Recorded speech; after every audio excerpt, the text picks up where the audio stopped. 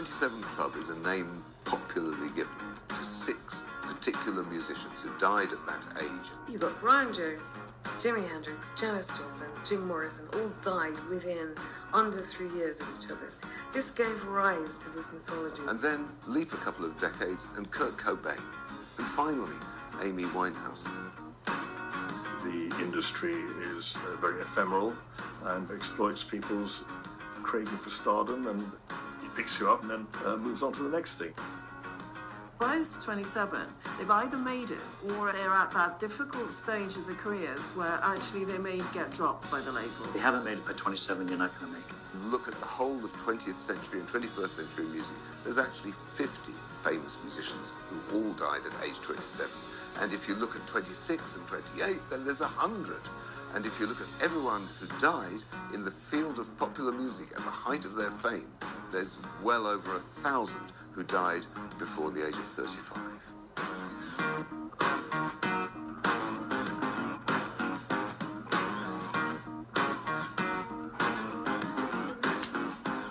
I remember I was at awards dinner one night and this manager came up to me and he said, "That artist isn't in your control, it's in mine. I'm the one who gets in the drugs at 3 in the morning." I mean, some drugs are very destructive.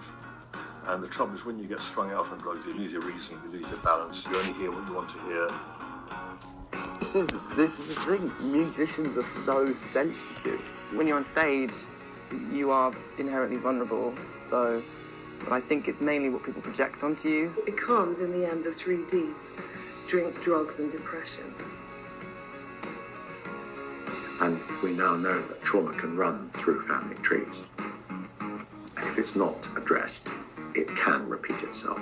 You know, if you're not reasonably very strong up here and you can take all of this stuff, then you really should get out. You know, it's not the right business for fragile people. When I was head of A&RCA, an artist came in, he was not in a very good state, he was gibbering, he wasn't well.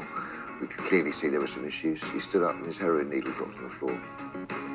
Does this horrific thing really exist? Rock's answer to the Bermuda Triangle.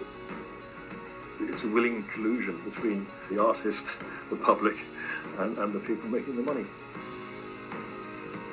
We lost so many important rock stars at such a young age. Why at this particular age?